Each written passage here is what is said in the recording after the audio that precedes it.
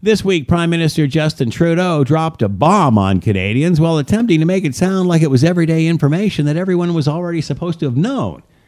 The PM was asked at a news conference why those in the United States would be starting to get their COVID vaccinations by early December, while not in Canadian arms until the new year, sometime between January and March.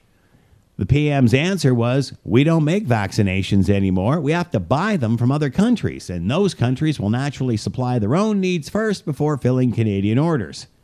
That was something Trudeau failed to mention for weeks when he was boasting about how many vaccines he had bought, knowing they won't actually get here until after everyone else's. I'm not sure that's going to fly with Canadians who wonder why we are not more self-sufficient and questioning our priorities for government, whether vaccines, PPE, or energy. In a post-pandemic era, I think the world is tired of Kardashian-style politics, life and culture for that matter. A Sunny Ways selfie and positive vibe will not put food on the table, let alone build the future. I'm Scott Thompson.